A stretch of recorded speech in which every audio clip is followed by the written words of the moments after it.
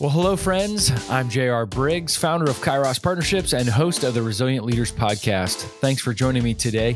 Most leaders are burdened by complexity and exhaustion, and our organization, Kairos Partnerships, exists to equip leaders with the perspective and tools that they need to lead with health, clarity, and confidence.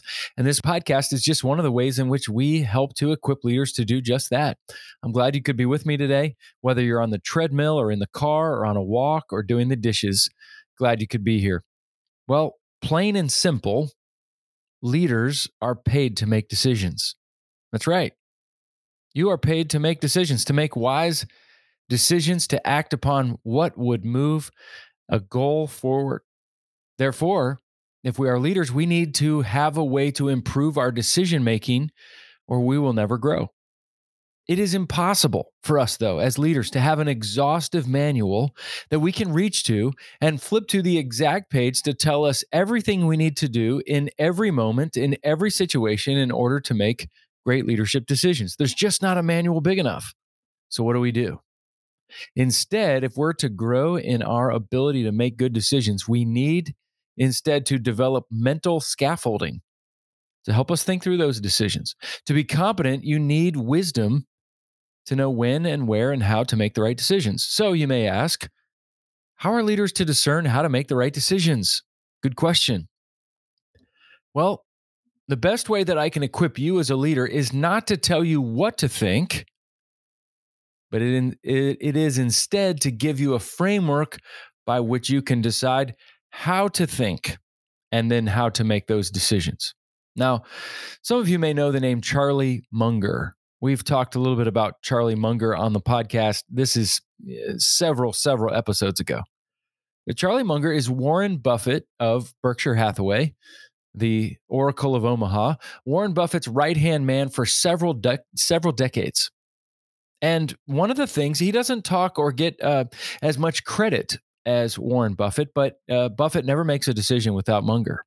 And Charlie Munger developed something that has been incredibly important for me once I learned about it. He developed something called mental models. I'd never heard of this term before, but he helped me realize, oh, that's the mental scaffolding I need as a leader. So what is a mental model? A mental model is an explanation of a person's thought process about how something works in the real world. Another way you could think about them is tools to our tool shed or our toolbox to help us make good leadership decisions. If we approach it this way, we will need to have a basic knowledge of the mental models or tools, but we also need wisdom to know which tools to pull out of the tool shed at what time and to use in what context. Now, when I was convinced of the importance of mental models, I began to think that I probably had several of them already. And so over a period of a few months, I sat down and I would write down all the mental models that I felt that I had used that week or that month. This cognitive lattice work that helped the vines grow up the wall of my mind. And I found that I had 81 different models. Now you may think, 81, are you kidding me? Here's the deal. You have models too. You may not know it though. For example, if you've ever used a pros and cons list, well, that's a classic and often used mental model. So I wrote down pros and cons list.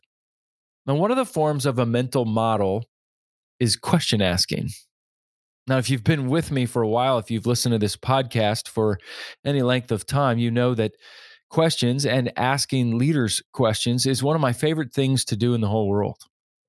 So I want to offer you 7 questions as its own category or form of mental models that you can implement in order to help make better decisions. By the way, this can be in your professional life. This can be in your personal life. This can be with your finances or with your family or in making a big decision on a project at work. You can use this in a lot of different settings. So you ready? Let me launch in and quickly give you these 7 questions that you can use, not all at once, but you can employ at the right time. Here's the first one. Question 1, what's on your to-don't list? To-do lists are easy. To-don't lists are hard. We've touched on this in the past before. This one, when we talk about this helps us to focus on what's most important and to shave out the things that just aren't all that important to you. Sometimes there are seasonal to don't lists to say, you know what, I'm not going to worry about this project or this issue right now. There's one leader I worked with, you know what's on his to don't list? Complaining. He realized that for him to be a better leader, he's got to cut out complaining from his life. So your to-do list is good, but your to-don't list is better. Here's question number 2. Is this, and this is from Andy Stanley, a leader and a pastor down in Atlanta. He said, is this a problem to be solved or a tension to be managed? Now, this was a game changer for me. I've always thought everything was a problem that had to be solved. In your field of work, you certainly do a lot of problem solving, I'm sure. And you might argue that's mostly what you do. But not everything is a problem to be solved. Sometimes we need to manage the tension in a very appropriate way. And we need to know the difference between a problem to be solved and a tension to be managed. Stanford economist Thomas Sowell said, there are no solutions, there are only trade offs. So, baked into that quote is, what trade off do you want to live with? And is it a problem to be solved, or is it a tension to be managed? Question number 3, tool number 3 of these mental models. This comes from Charlie Munger as well, one of my favorites. He asked the question, how can I be consistently not stupid? Sometimes we think we have to be brilliant in every situation. We don't. We don't have to get up and hit a home run every time we step into the batter's box. But how instead can we be consistently not stupid? Boy, that's a great one. Just over your tenure, over your career, see if you can step in the box and say, how can I make sure I'm not, that I can be consistently not stupid? Number 4, question number 4. Just a very simple focusing question. What's the next best thing for me to do right now? Sometimes things feel overwhelming, or there are 1,000 steps involved in a process, and you just get overwhelmed and you go, I don't even know where to start. Just pause and ask yourself, what's the next best thing for me to do? Even if it's just a small baby step forward, how can I get ridiculously practical and just name what is the next best thing to do? Question number 5. What would blank do in this situation? Now ask yourself, who could be the blanks that need to speak into this decision? Or who are good decision makers in the past that you could think about how they might think about this? So who would, or what would my supervisor do about this in this situation? What would my mentor say in this situation? What would my boss or best friend or spouse or partner or Steve Jobs or whomever you want to fill in there? What would blank do in this situation? It can be really helpful to just step out of yourself and to think through the lens of someone else. Question number 6.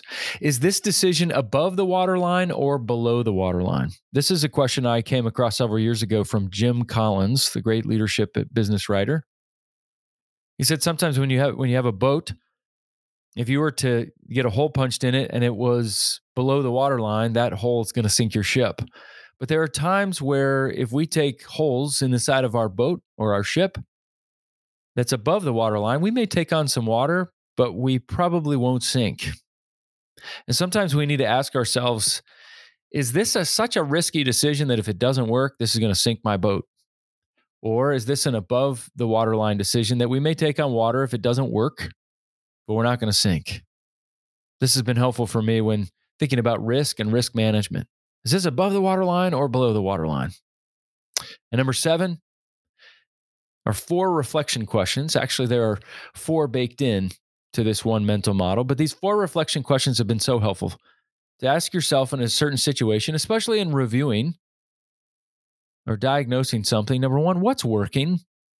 2, what's not working? 3, what's confusing? And number 4, what's missing? And then to go back through and say, what's not working? Then can you optimize? What's not working? How can you repair? What's confusing? How can you clarify? And number 4, what's missing? How can you add?